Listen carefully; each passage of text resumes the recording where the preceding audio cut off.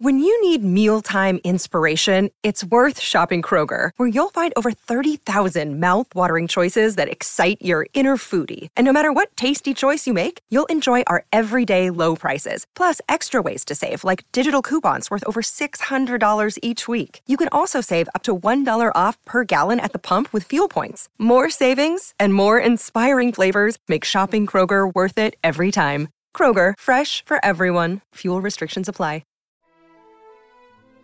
Monday Matinees begin right here on the Mutual Audio Network.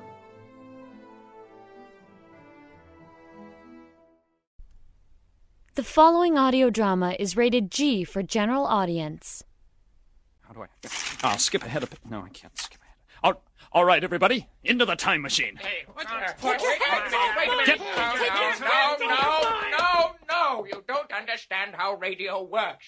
All I have to do to return us to the present is fade my voice out like this and cue the organist.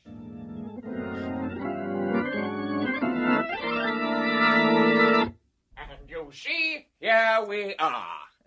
Wait a minute. 63 Audio presents the Old Time Radio Essentials Podcast. Hi, everybody. Welcome back to Old Time Radio Essentials. If this is your first time joining us, I must inform you that this is episode 6. My name is Pete. This is Jane. And I'm Paul. The purpose of our show is to present specific episodes of our favorite old-time radio series, episodes that stand out as particularly representative of those series, or as one of those quotable episodes that fans of old-time radio like to discuss when they get together. We'll open each episode by introducing the selection, describe it briefly, and then play it for you. Then we'll come back at the end of the selection and discuss it at length, each of us giving their opinion on its merit, its performances, or anything that stands out for us. And that's exactly what we're presenting to you, just our opinions on whether or not it's worthy of a place in every old-time radio aficionado's personal collection. You don't have to agree with us, and in fact, we may not agree with each other, and if you've missed the first 5 episodes, this happens. No. Yeah, it's true. But we do hope that you'll enjoy what we bring to the table and then keep coming back for more. Each of us 3 will take turns selecting a show for discussion. Last month's choice was mine, and that was an episode of the Ford Theater. In case you didn't hear it, and it was a listener suggestion, this month we come around again to Jane. And what do you have for us, Jane?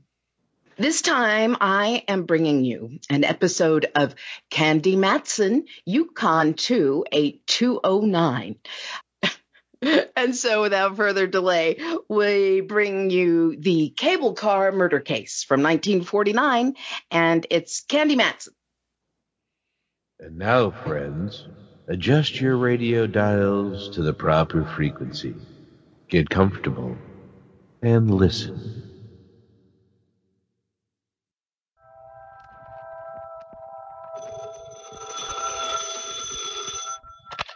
Hello, Yukon 28209. Yes, this is Candy Matson.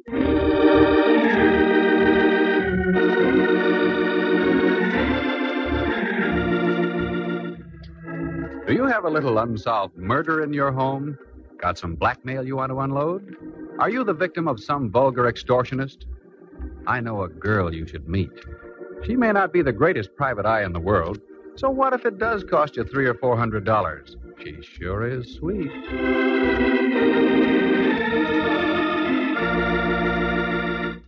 She's Candy Matson. Like to meet her? Hello. Candy Matson? Well, I wasn't sure when I looked in the mirror this morning. Had a rough night, eh? Oh, there have been rougher ones. Look, voice, before you get caught with my receiver down, who are you and what do you want? As to who I am, you'll find out very shortly. What I want is you. How romantic, and over the phone yet. Let me finish.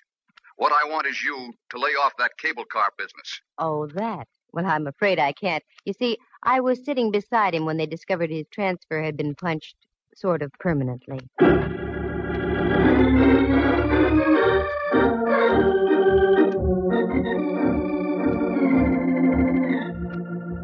That's how things happen with me.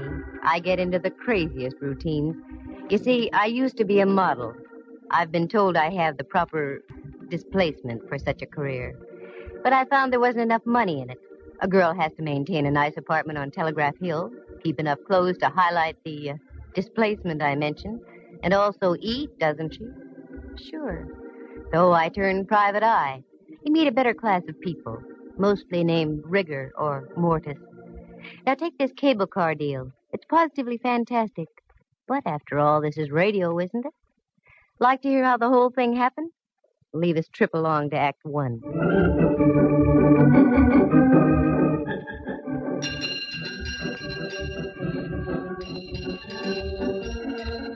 I wanted to get downtown that morning, but I couldn't take the F car on Stockton. They were ripping up about 87th Street, which is par for the course. So I walked down Telegraph Hill and up to Mason. That's where the Bay and Powell cable car stops. All aboard! Come on, Lana, show that shapely ankle. We gotta make the Fairmont by Whitsuntide. The car was loaded, and so was the character next to me. I tried to budge into the seat between him and a Fisherman's Wharf dowager, but I couldn't quite make it. I'd forgotten my shoehorn. Say, pardon me, but would you mind reading your Wall Street Journal over that-a-way a bit? I'd like to sit in here. Oh, if you insist. A knight of old. He budged his hips a quarter of an inch, and I slipped in, ready for my rocket ride over the hill and down into town. The trip, as usual, was uneventful. 3 smashed fenders and several choice words I'd never heard before, but I wrote them down. By the time our prairie schooner reached the turntable at Market Street, the crowd on the car had thinned out. But Buster was still beside me, his head buried in Common and Preferred. Market Street. I started to get down. Hey, lady, take your boyfriend with you. We're heading back up the hill. Boyfriend? I'll sue. He looks like the advance man for Lewis and Clark. How do you like that? He fell asleep over his stocks and bonds. I looked again. Hipsy wasn't asleep. Hipsy was stone cold dead on Market.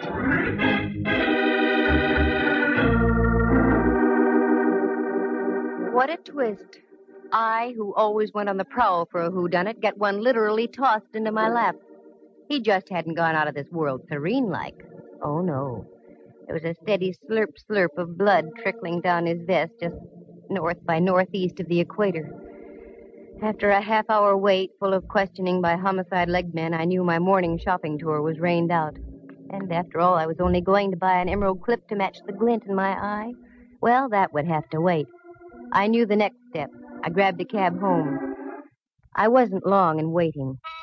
Right on cue. And if it was the right cue, it would be Lieutenant Ray Mallard from headquarters, daintily pressing his cuticles against my apartment buzzer. I was right. What? I've been expecting you. Come on in, Mallard. You've been expecting me. Why, Candy? Naive little rover boy, you. Have a drink? No, I'm not in the mood. Just make it a double. Sit down, Mallard. Let's be civilized. Take off your hat. It is off. Oh? Candy, for once I'm puzzled. You're just saying that. Yeah, because it's true. I've checked and rechecked. No matter how many loose ends I tie together, I still get no connection between you and Dwight Ellsworth. Dwight who'sworth? Ellsworth, your extremely limp traveling companion on the cable this morning? Mallard, I can give you an angle on that. Yeah? Yeah. The angle being that I didn't know him from Adam. Level? Straight. Oh, look, honeypot, this mediocre dialogue is getting us nowhere. What did you haul your size 11s in here for? Oh, frankly, I don't know. Here, fill it up, will you? Well, you're not just going around in circles, Mallard. You're going around in doubles. Yeah. Like I've said before, Candy, you've got a pretty view from here. Oh? Wait till I turn around. I mean from your window. Look at that ship down there, just docking. Where? Down there. There's romance for you. Probably just in from the Far East. Here's your drink. Oh, thanks. You know, it is sort of romantic. Don't you think it'd be fun to jump on a tramp like that and whisk off to the South Seas? Hmm? On a honeymoon? No. That's what I thought. South Seas. Mallard. Don't call me Mallard. Why not? We're just playing for ducks, aren't we? Oh, very crisp. Playing for ducks. No, Candy, we aren't. Not in this case. We've got a dead man in our hands. Rudy Toot shot right through the heart. And you were sitting next to him. Sure. Go on now. Get out of here. What? You heard me. Lift your hindquarters and get back to headquarters. Candy, I don't like that look. You've got something on your mind. Yeah, but you wouldn't recognize it if I told you about it. One word of warning. Don't dabble. You're in deep enough. Got it? Got it. Here's your hat. Grab it. So long, Mallard. See you around a jailhouse sometime. Fi-fo-fum. 'Twas then I smelled a big fat fee. That great, big, kind of attractive Mallard. He missed the boat. Oh, he saw it, but he missed it. It was that ship he saw docking. That was the first time I came out of the dark since my Tunerville ride down the hill in the morning. I needed help, so I called an old friend of mine, if you can call that help. Rembrandt Watson was his name. He was a photographer and other things. He spent most of his life in the darkroom dabbling with bottles. His negatives and prints were sharp. His thought processes, not quite. But he'd given me assistance in the past, so I called him. Rembrandt Watson speaking. Photography, portraits, and camera work. Yes, Rembrandt, I know. Also available for gardening, janitorial service, and babysitting. Rembrandt, it's Candy. Especially if they're over 21. Who? Candy? Now you're tuned in. How dare you, baggage. I was experimenting with a new type of formula. 90 proof for 100. 100. And Candy, it works beautifully. There's a delightful little pixie in a pink ballet skirt in my living room. Well, leave her there and get over here immediately to my place. Take a cab. I'll pay for it. I'd much rather have a handsome carriage with a brace of chestnuts. You've got 'em in your head. Now just do as I say and get over here.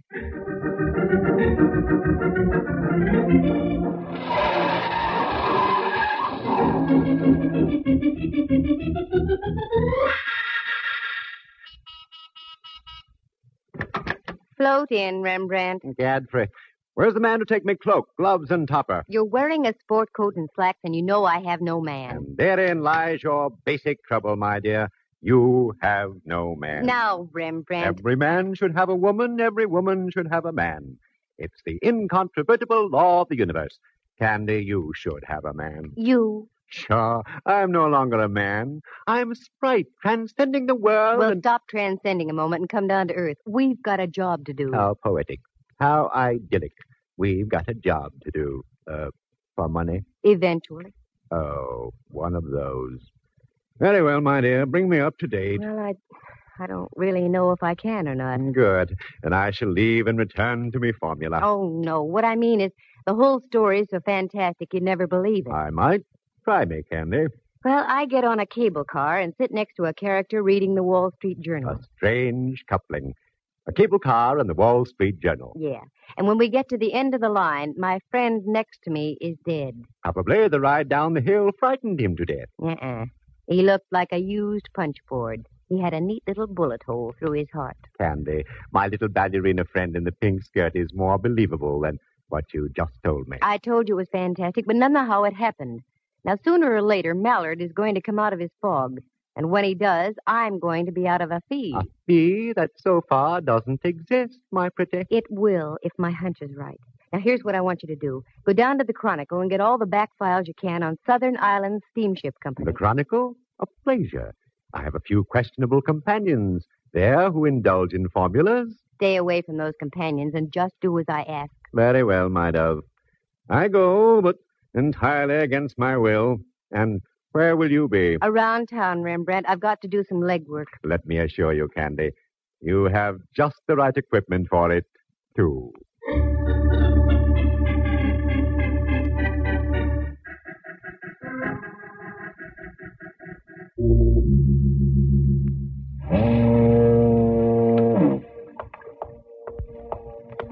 What a joint.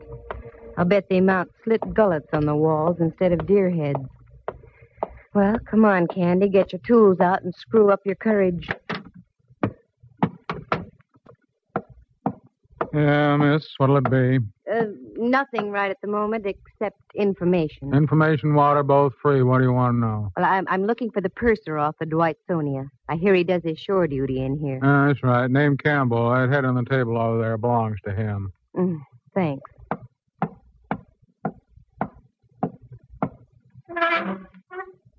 Hello, sailor. Hey, Campbell. Wake up. Oh, leave me alone. Come on, snap out of it. Who are you? What do you want? My name is Candy Matson. I want to ask a question. Oh, I'm only drinking. Go away. Not until I find out what I want to know. Dwight Ellsworth was murdered this morning. What? I thought that would bring you to. Huh? Well, that's the nicest news I've heard since VJ Day. What do you want to know? Where does his brother live? That stooge. He's got about as much spine as a water eel. Never mind. I want to find him. He seems to keep his whereabouts as secret as an atomic stockpile. The whole family ought to be knocked off.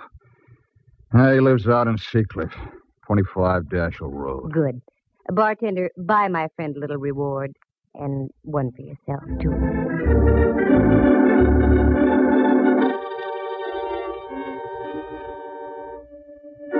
Well, so far, so good. Oh, how did I know about Campbell the purser? Well, you see, I have quite a few friends, most of whom my pal Mallard doesn't approve. So I grabbed a cab and navigated the driver out toward Seacliff. It was so foggy I couldn't see the meter. But I paid him anyway, gave him a neutral tip, and dismissed him. There it was, 25 Dashel Road. An austere-looking cabana, one that dared you to ring the front doorbell. I dared. I had the awful feeling I should have been around at the side door delivering hand laundry. Good evening. Except for the fog, yes. Is Mr. Ellsworth in? Yes, he is. But I'm afraid I must ask you to leave. There's been a death in the family. I know. That's why I'm here. Come in, please. Thank you. Walk this way, please. Oh, I'm afraid I couldn't, even if I lived to be 100. Mind your tongue, young lady. You're in the house of an Ellsworth. Oh, hoity-toity. The old babe had delusions of grandeur. Well, no need to get uppity with me. I've mingled with royalty. I once played a bit part in a Rita Hayworth picture. But this old gal was really something. She couldn't have been more than 45, yet looked like something out of the Barretts of Wimpole Street. She ushered me into a large-ceilinged living room, and there on the divan was my boy, his head lowered into his hands and quite obviously touched. Quite obviously. Roger, this young lady is here to see you. I don't believe you mentioned your name. Candy Matson. Matson? You in shipping, too? Of a sort. Oh, this is my wife, Miss Matson. You'll pardon me if I don't seem hospitable, but my brother was murdered this morning. I know. I was sitting next to him when it happened. You were? Don't talk to her, Roger. I don't trust her. This whole thing is a threat of some kind. No, it's not a threat. It's a business proposition. I'll come right to the point. You see, I'm a private detective. Oh, one of those persons. Put your nose back down, Mrs. Ellsworth. I want to get the show on the road. Yes, I'm a private detective, and I'm in a spot, too. The police think I'm connected with the case in some way, so I'm here for a double purpose. I'm listening, Miss Matson. Roger, I forbid you to speak with this woman. Too late, Mrs. Ellsworth. Now, this is it. I'm in this business to make money. Give me a check now for $300, and I'll find out who killed your brother. And I'll also clear myself. Roger, I'm warning you. Naturally, you want to see the killer of your brother brought to justice, don't you, Mr. Ellsworth? Don't you? Yes. Here, I'll make a check out right now. Thank you. Just make it out to Candy Matson. Payable today. A lovely collection of guns you have, Mr. Ellsworth. You hunt much? Oh, yes. My wife and I are quite fond of shooting. She's an excellent shot. There you are. Thank you. I'll be in touch with you sometime tomorrow. Mr. Reed didn't say a word. She just stood there against the fireplace and shot sparks through me. After I waved the check in the air a few times to dry the ink, she showed me to the door. Very clever, aren't you? Taking advantage of a weak-willed man. I wonder who made him that way. Don't cash that check. I mean it. Don't cash that check. Mrs. Ellsworth, $300. I need the money, badly. I need some new rolls for my player piano.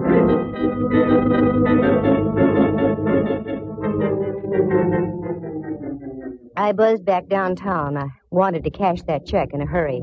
I knew of only one person who would give me the crisp green at that hour of the night. Uncle Charlie, the honest miller who ran the chase room.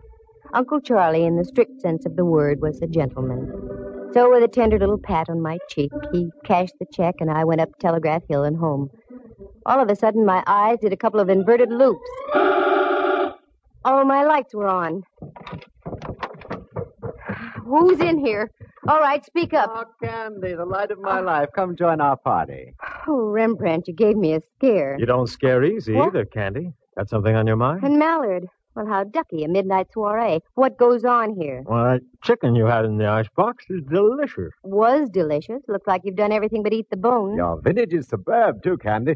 Have a little formula? No. Now, come on, what gives? That's my line, Candy. What gives? You're in on something, and I want to know about it. Oh, Mallard, believe me, it's nothing. I'm just trying to parlay a couple of hunches. Tall hunches. Look at all those clippings on the South Sea Island Steamship Company. What are they for? I meant to tell you, Candy, I had remarkable success down at the Chronicle. There's everything you want on that steamship line. Oh, Rembrandt, did you have to tell the whole world? Candy, you chide me unnecessarily.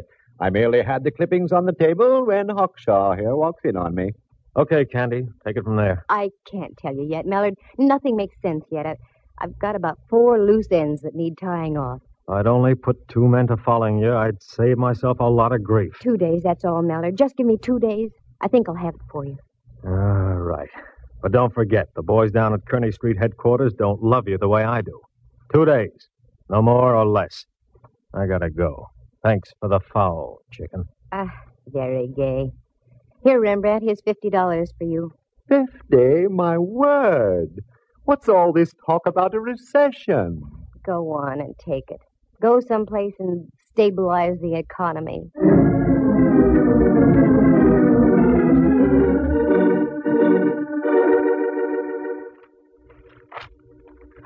I whipped through the old newspaper clipping. It was all there. Fire at sea on Ellsworth ship. 2 seamen lost off Ellsworth ship near Honolulu. South Sea Island line ship loses rudder in storm. On and on it went over a period of 3 years. I threw the papers back on the table. Helped myself to some of Rembrandt's formula.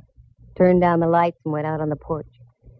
The bay was dark except for an occasional path of light from a passing freighter. I sat down to think and think. Then, click, just like that, 2 little tumblers in my mind fell into place. Only one thing to do, and that was to do it the hard way.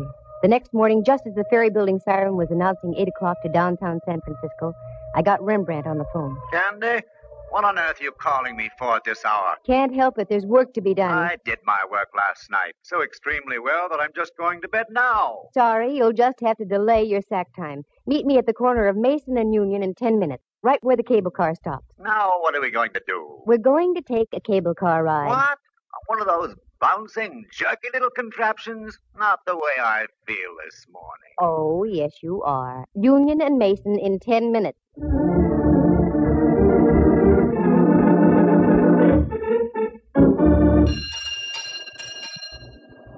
All right, Rembrandt, get on. This is the silliest thing you've ever done, Candy. Maybe. We'll see. Dwight Ellsworth was already on the car when I got on here, and alive. How could you tell? He mumbled something when I asked him to move over. Sounds logical. Although I once remember stumbling into a corpse who mumbled for hours after it had been liquidated. Rembrandt was in one of his rambling moods, so I let him alone. The car pulled over Mason Street, down Washington, and then swung on to Powell and up the hill. Now I watched the buildings and apartments carefully. There was a little red brick building, now a big apartment house, a woman's residence club, and so on. Then over the hill, more apartments, and the possibilities petered out at Bush. Well, only one thing to do. Canvass all those blocks between Washington and Bush. Okay, Rembrandt. Off the car. Strangest corpse I ever did see. What'd you say, Candy? Off the car. Come on. Now what? I just want to get to bed. Well, not for a long time, Boy Blue. Now, here's the pitch. You take this building, and I'll take the next. We'll alternate as we go along. Ask if a tall woman with a horsey face and dressed something like Queen Victoria ever lived around here. Oh, Candy. I know it sounds wild, but it's got to be done. A horse with a tall face and dressed something like... Oh, Rembrandt, look at me. Get that smoke out of your brain. A tall woman with a horsey face and dressed something like Queen Victoria. You got it? Got it. Okay, get going.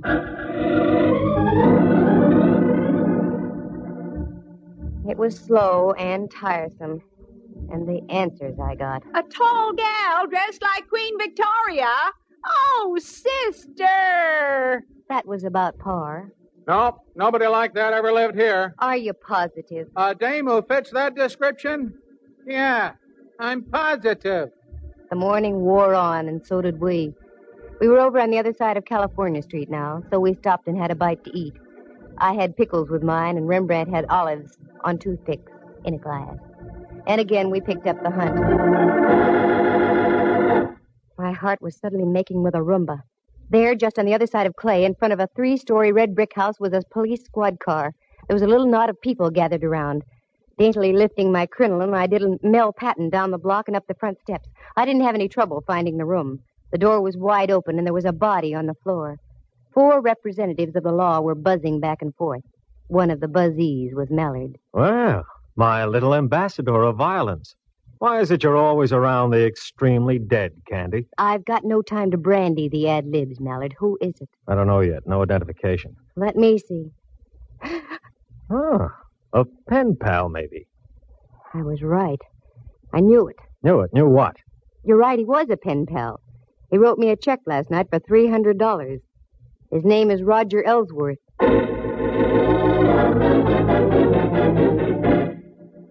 Very interesting. Must be open season on Ellsworth. Okay, Candy. Time you filled in the blanks. Start. Wait a minute. I want to look at the window over here. Mallard, there are a couple of younger Ellsworths living around town here. I'm sure you'd like to see them stay healthy. Yeah? Get out to 25 Dashiell Road and pick up an old crone also named Ellsworth. 5 will get you 20. She's the one you're after. All right. But you get back to your place and stay put, understand? I want to have a more illuminating chat with you. Oh, Mallard, I'm just like putty in your hands.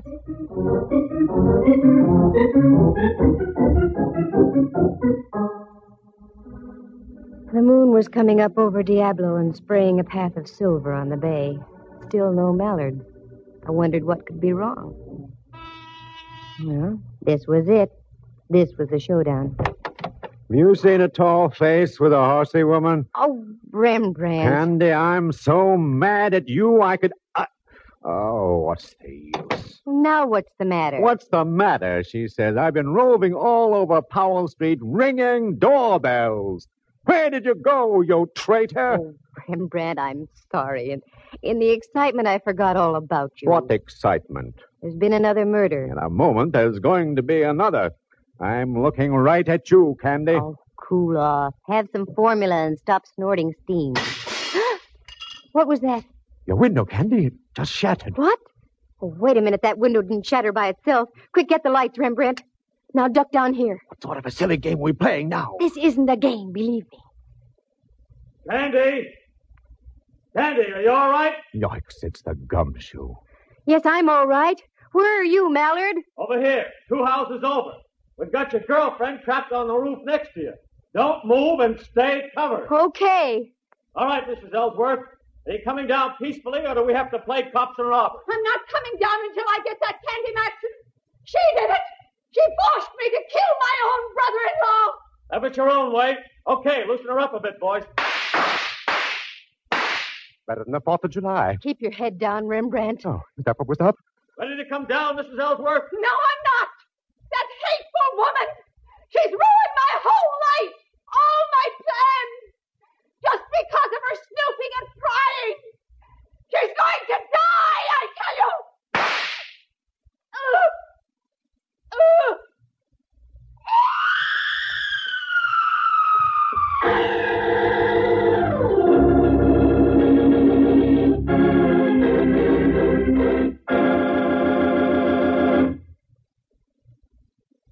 It was a miracle, Candy. You must have moved slightly just as she shot at you. Well, it was too close, I can tell you. She's dead? Oh, decidedly. I think she was dead before she hit the ground. That one shot got her. We went out to her house, and she was just driving off when we got there. We trailed her up to North Beach, lost her for a block, and then spotted her car at the top of the hill here. We arrived just as she was getting on the roof next door. Okay, now you tell me your little dream. Well, it was that ship docking that set my wheels going around. The name Ellsworth started burning in back somewhere. Mm-hmm. You saw the clippings we dug up. Yeah. The South Sea Island steamship lines were slowly being sabotaged. I did some checking, and I found that the insurance companies weren't going to renew. Yeah. I don't know why I didn't tie that in sooner. Oh, It's just that you have too many things on your mind, Mallard, dear. I went out to the place on Dashel Road, and when I left, I was pretty sure the old girl had knocked off her brother-in-law. Why? Well, for several reasons. One, she was a venomous old witch. Two, you've never seen such a collection of guns in all your life. And her husband admitted she was a darn good shot. I also saw one little pot gun that was very interesting. It had a silencer on it. Uh-huh. That was the one she used on you tonight. And also the one she used on Dwight Ellsworth from the window of that apartment where you found her husband. How do you know? Go back there. You'll see a nice little bullet hole in the curtain with burned powder all around it. Now, don't tell me that... Yes, I'm telling you that she rented that place knowing that her brother-in-law always went downtown on a certain cable car. She waited that morning until we were riding by, and she plunked him. I have now heard everything. And the reason? Dwight Ellsworth, rather than fighting the insurance companies, had decided to sell his steamship line. But the old gal thought she'd beat him to the punch by knocking him off. The steamship company would then fall into her husband's hands. Yeah. What about her husband? Well, after he gave me the check and I left, they evidently had a fearful row, and she spilled the beans. Somehow she lured him down to that place on Powell and gave him some lead poisoning, too. And that's all there is to it. Candy, I wish you'd have told me all these things earlier. We might have been able to save the life of Roger Ellsworth. No, it wouldn't do any good. Because if she hadn't killed him, I was going to. What? Mm-hmm. While I was waiting for you to get here, the phone rang. It was Uncle Charlie, the honest miller. That no-good Roger Ellsworth. His check bounced like a brand-new golf ball. What's so funny, Mallard? Listen in again to the further adventures of Candy Matson, Girl Sucker. Well, that's the way it goes. Sometimes you win, sometimes you don't. In this case, nobody did, except Rembrandt. He'd stocked his darkroom with $50 worth of formula, and not the kind you use on negatives either. Let's see. Murder on a cable car, Dwight and Roger Ellsworth done in as well as the old gal. One check that bounced. It really does sound fantastic, doesn't it? But I told you this was radio, didn't I? Oh, wait a minute. Maybe I did come out ahead at that. On the way out, Mallard leaned down and kissed me. The first time it ever happened. You know, at times it's kind of fun to be in the arms of the law. Listen again next week at the same time. For excitement and adventure, just dial Candy Matson, Yukon 28209. Heard tonight were Helen Cleve, Jack Cahill, and Harry Bechtel, Jack Thomas as Rembrandt, and Henry Leff as Mallard. The program stars Natalie Masters as Candy and is written and produced by Monty Masters.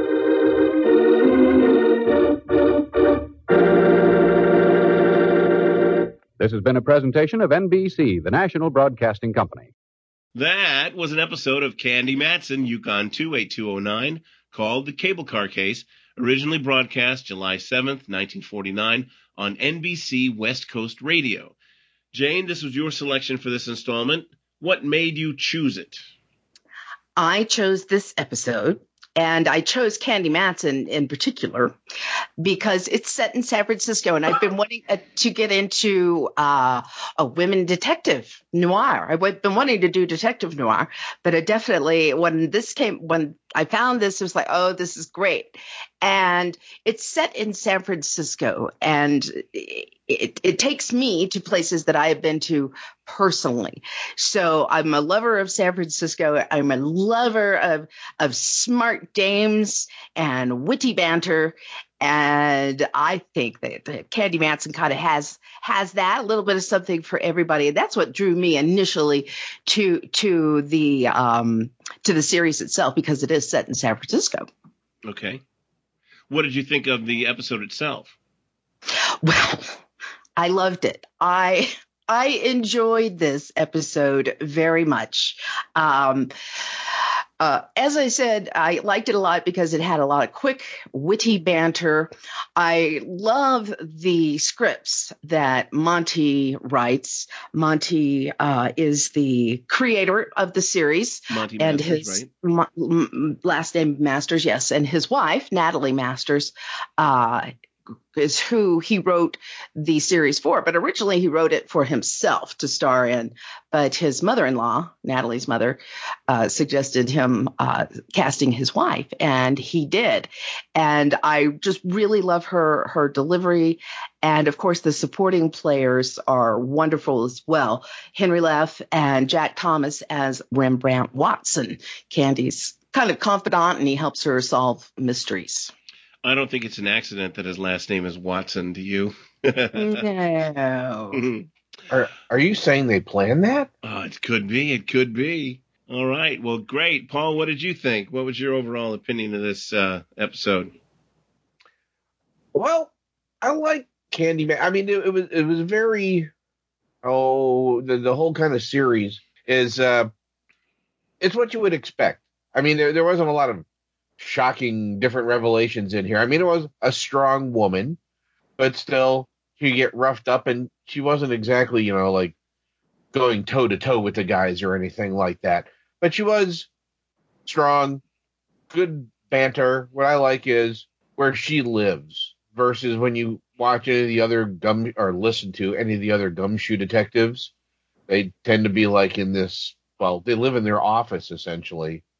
She has her own place up on the hill in another episode, and then there's not a lot of surprises, but it's very well done. She makes the story interesting with her personality, and I also like Watson. It's amazing how they would tiptoe around that stuff so much back in the late 40s, early 50s. What are you saying, Paul? What are you saying? Are you implying something about Rembrandt? Rembrandt. Yeah. You can say it now. Yeah, Rembrandt was gay. He liked artwork, okay? That's why it's called Rembrandt. But he did have that line where he said, every man needs a woman and every woman needs a man. He did say that. He said that's kind of like, that's like the other old line that says, any man that's not married is incomplete. Any man that's married is finished. So kind of, same thing. But I mean, it was a very good show. Unfortunately, only 15 of the episodes survived, which, I wouldn't mind hearing more of them. Well, that's true. I think Candy Matson was a terrific series. Really not a lot of, like Paul said, not a lot of hard charging, major crimes going on, but it was fun because she went into it. She was tongue in cheek most of the time. She had a terrific relationship with the cop, Lieutenant Mallard, who she called Mallard. There's the dialogue that they have sometimes is very self-aware. They didn't really pay into it this time, except maybe a little mention. What is all this dialogue about, Mallard? They're making a joke about what the stuff they're saying. Yeah, she literally said this mediocre dialogue is getting us nowhere. But there's one episode I think I've listened to all of them, and there's one where she said, "Who writes this stuff?" Exactly. It's self-deprecating. It knows what it is. It's the 29 minutes, 30 seconds, whatever, of just fluff entertainment that people can, get away from it all. And you know how these things are going to play out. I listened to more than this one, of course. And you get it figured out pretty quickly. And sometimes, they wrap it up in the last 6 minutes of the show after there's been all this exposition, but it's fun. And the dialogue is cute, and my favorite, it's punny, it's look for a tall woman with a horsey face or a horsey woman with a tall face. And and then of course the organ music, the woman's name was Eloise, who was the organist. I was trying to find out more about her, but I just thought it was cute. It kind of feels like being at a bowling alley at a ballpark, but she was right on point, and it's fun, fun.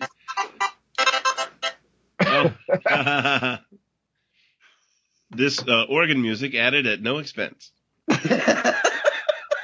I had to pay a lot for that sound effect. Oh, nice. Okay. Well, this is great. Yes. I liked this episode in particular. mainly because of the way it started. You get the phone call, right? And then it cuts away. There's the announcer doing his thing, and then it comes back to the phone call, and Candy is warned off the case, right? That usually doesn't happen. It usually goes straight from her answering the phone to the announcer to the adventure. But this time, it's like she tells it in backstory. Backstory. Yeah, so that's an unusual opening for this series, which I liked a lot. Rembrandt, I'm not sure if this is early in the series. I'm pretty sure that Rembrandt's voice was a little deeper than usual. maybe he had a cold like Paul and me. Yeah, he did sound a little less fey. Yeah. Is that and some of this one he sounded a little more sturdy, but I do love him mixing up his formulas in the photo room, and it's not formula for photography. Yeah, this is one of the 49 episodes. Yeah, I really like how they call each other these particular endearments. Rembrandt will call her Dove, and she'll call him Ducky. Mallard is Mallard, of course, because he's already a duck. I'm noticing a waterfowl theme here. How about you? Yeah. My Dove and Ducky. It's great. Just a lot of wonderful characters, and then the villains are usually larger than life, which is nice. Fun to listen to. This one was unusual, and because it had a woman who was the murderer, which I found to be unusual for the time. She was really mad. Candy. That woman, she ruined my life. She forced me into this. So funny. She was just a harpy too. Yeah, it seemed just like a fun romp to do, as well as for the actors. Yeah. Modern day audiences will hear comments that are obviously sexist. The motorman on the cable car said, "Come on, Lana, move those legs," or something like that, Yes. Whatever he said. And but I think it's self-deprecating. It's very tongue-in-cheek. And only the most severe social justice warriors will be offended by such thing. Keep it in context. Keep it in the 50s or the late 40s when this happened. And you can't. Exactly. Well, the thing is with, comments like that, because they were doing more of a family-friendly show. I mean, it wasn't pushing it like the one we did with all the great expounding that he was doing. You see the blood coming out of the hole. Every time. That's going to keep back and sleep for a while. These were more very family-friendly, but I think it was a little harder to get away with those kind of, terms and stuff and sayings when you're trying to make it as family-friendly as possible. True. So I think that kind of goes hand in hand a bit there. But, it's San Francisco, it's the West Coast, and I think they were trying to go for an older demographic. They were going, grown-ups, because it is a single woman who's spending time with a couple of different men. She's a private eye, and I think, it's shocking. So I doubt many kids listened to this, or, the boys probably thought, what? A girl detective? It's a girl. No way. So she's got cooties. Yeah. This is girls loved her. Boys didn't know what to do with her. So Mallard obviously didn't know what to do with her. The whole series, Mallard didn't know what to do with her. Although he did kiss her in this one, which was yes, unusual. He did kiss her, and he finally did ask her to marry him. And I was reading that in a 1950 episode, it was a cliffhanger where she died in did she or didn't she die in a plane crash? This episode ended with a plane crash from Candy Matson being involved in it, and the Radio City. By Radio City, I'm talking about Radio City in San Francisco. The NBC studio there, people were just very upset wanting to know what happened to Candy. So she was a very, very popular show. Yes, and in the very last episode, which I happened to listen to just accidentally the other day, called Candy's Last Case, at the very beginning, they're presented with a major award for like best Bay Area radio drama or something like that. So she was very, and then Natalie Masters came up to the microphone as herself and was very effusive and very appreciative of the award. But they didn't reveal until the end of the thing that it was Candy's last case, right? So Candy's last case, because she and we're going off the air. Yeah, because she and Mallard went off. They got married, and which I found Natalie, to be very disappointing for Candy, that she would give up her career for Mallard. I found that to be very disappointing. Yeah. And stay at home and cook for her man like she's supposed to. Is that what you're saying? Yeah. Yeah. That's right. So good. Anybody else have anything to say about this particular episode or about the series in general? What do you want? What do you want to say? Well, we've all seen Natalie Masters' work, though. Well, for those of us of a certain age, definitely the three of us, because she did a lot of bit roles on television. She was in Adam 12, Alice, Gunsmoke, Courtship of Betty's Father, Family Affair, Donna Reed, Dragnet, Heart to Heart, Vegas. We've seen her.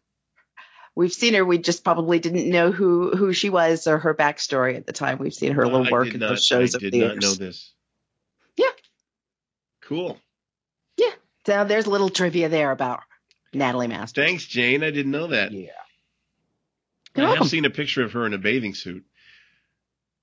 It was the only thing I could find at the time. And my older brother introduced me to Candy Matson. He sent me a couple of CDs a few years back, probably 15 years ago, and said, you need to check out Candy Matson. And he told me himself about how it was self-aware and how they made jokes about what they were saying, in the moment and things like that. And I looked up Natalie Masters and could only find one photograph, and it was a photograph of her in a one-piece bathing suit. And so I sent it to him, and he said, okay, I think I need to listen to this series again. That's my bro. That gives me something to think about while I'm listening. Yes, indeed. Okay, well, good. I thank you, Jane, for bringing us this one. This is one of my favorites. I have listened to most of the existing ones, and I liked it so much. I liked the series so much that I found a script to which there is no existing recording, and my troupe, the Narada Radio Company, did a production, a live show of this particular episode called The Black Cat, or The Black Cat Caper, one or the other. So if you wanted to go find that, you certainly can. We recorded it last August, about a year ago, in Corpus Christi, Texas, and I posted it on the website in a year later. So it was like, okay, we did it last year, so it's a year later. That makes it this year. Okay. Me do math good. Me no calendar. Okay. So I think we should go back to aught when we did. Yeah, we need to go back before. to aught. As a matter of fact, it hasn't been posted on the website yet, but it was part of the Sonic Summerstock Playhouse, which was on the Mutual Audio Network, which we are a part of. Okay. So look for that. It's the Narada Radio Company doing the Candy Matson episode called The Black Cat Caper, or The Black Cat. And it's really fun. We had a lot of fun with that one. If you do say so yourself. If I do say so myself. Yes, indeed. Okay, so let's vote, shall we? What are we voting on, dear listener? As a reminder, we are voting on 1, whether this particular episode is a true representative installment of the overall series, and B, whether or not it is a standalone show that belongs in every radio aficionado's collection. And again, Jane, since this was your selection, please commence with the voting. I'm voting thumbs up. I think it's a true representative installment. I think it's a good solid standalone. And I think, if not this episode, I think that you should seek out Candy Matson, listen to them all because there's only 13 or 14 there, so it's not that much time. Find the one you like. I think she definitely, an episode of Candy Manson definitely belongs in everybody's collection, for sure. Now make sure you don't say Candy Manson, because that makes her sound like Charles Manson's younger sister. Did it sound like Manson? Did I say Manson? Like you said Manson, like. Okay. Yeah. Because he was from the Bay Area too, you know. Yes, he was. Look out! All right, good, Paul. Well, I'm not sure how to follow up the Candy Manson now. I'm just starting to think about different radio drama with Candy Manson in it, you know, and it's like that could be really cool and psychotic in a way. But anyhow, back to what we were talking about. Okay. I thought I'm giving it a thumbs up. This was a good representation of the series. I'm a sucker for any show that doesn't take itself too seriously. You know, if they can do a little nod, wink, wink in there, then I'm good with it, because I think it means that you're confident in what you're putting out there, and you're confident in your abilities, and you're also not too egotistical or that, to where you can just, let's have fun. And that usually comes through when they're a little bit more self-deprecating and have fun with it. And I really do like when they do that in the radio drama. So I liked it. Well, good. So as for me, I'm a huge fan of Candy Matson. So yes, I believe that this episode is representative of the overall series.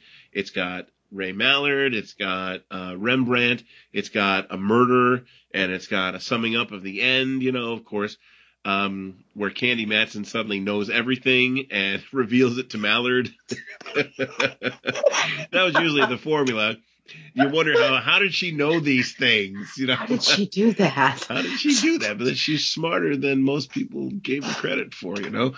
And I think it is it's a very good show, and any collector, any radio aficionado would enjoy this in his or her collection. Okay, so that is, all of us are for it, and all of us say yes to both categories, which is great. That's a nice consensus. We don't always have that. That's true. So good. And Paul, you have the next bit. I have the next bit. Okay, great. This brings us to the end of episode 6 of Old Time Radio Essentials with Jane St. John, Pete Lutz, and me, Paul RBC. Next time the cycle comes around to Pete again, and he's bringing us... Next time we bring you another listener suggestion, and it's especially for Halloween, since our next episode will launch in October. It's an episode of the classic horror suspense series Inner Sanctum Mysteries, called, appropriately enough, Corpse for Halloween, originally aired Halloween night, 1949. If I can have a fanboy moment, our listener making the suggestion is a co-host of another podcast dealing with old-time radio, Joshua from the very popular Mysterious Old Radio Listening Society. Yay! So, that's next month on Old Time Radio Essentials. Paul, Jane, tell the masses what they need to know. Old Time Radio Essentials is a production of 63 Audio, a proud member of the Mutual Audio Network. Find us at www.mutualaudionetwork.com or www.naradaradio.libsyn.com. On iTunes under Mutual Audio Network and or Narada Radio Company, and on any podcatcher that you may happen to use. Like us on Facebook at Mutual Audio Fans and at Narada Radio Company Fans and Friends. On Twitter at Essentials Old. If you want to suggest a future episode, write us at f6.3@gmail.com. That's the letter F, the number 6, the word point, and the number 3@gmail.com. Put the word essentials in the subject line. Yes, please let us hear from you, dear listeners. Send us emails and tell us what you think of the show, and send us your suggestions. It doesn't take much effort to leave feedback or write up a review, and it'll make you feel good, and us too. Right, gang? Exactly. Yes! Yay! Yes. And now, thanks Please. to all of you for listening. And now, before we sign off, I want to remind you or let you know about the script writing contest that's going on right now. If you are a writer, if you have ever wondered what it would be like to write an audio drama script, or if you have something already that you didn't know what to do with, why not send it to us for a special script writing competition? This is through our other podcast called The Cellar, our audio drama series. And if you go to naradaradio.libsyn.com, scroll down a little bit, you're going to see the words Script Writing Contest. The rules are there. It's very simple. Write a script, make sure you follow the rules, and send it to us at the email indicated, and make sure you don't miss the deadline of October 27th. Okay? That's all I want to say about that. So now, without further ado, I'm looking at the script. Where did I leave off? I don't know. You ran off the rails. Where did I leave off? And now, thanks to all of you for listening. Be sure to catch us next time on Old Time Radio Essentials. Bye-bye for now. Bye, everybody. Thanks for listening. Write us. Love us. Don't unlove us. Whatever that means.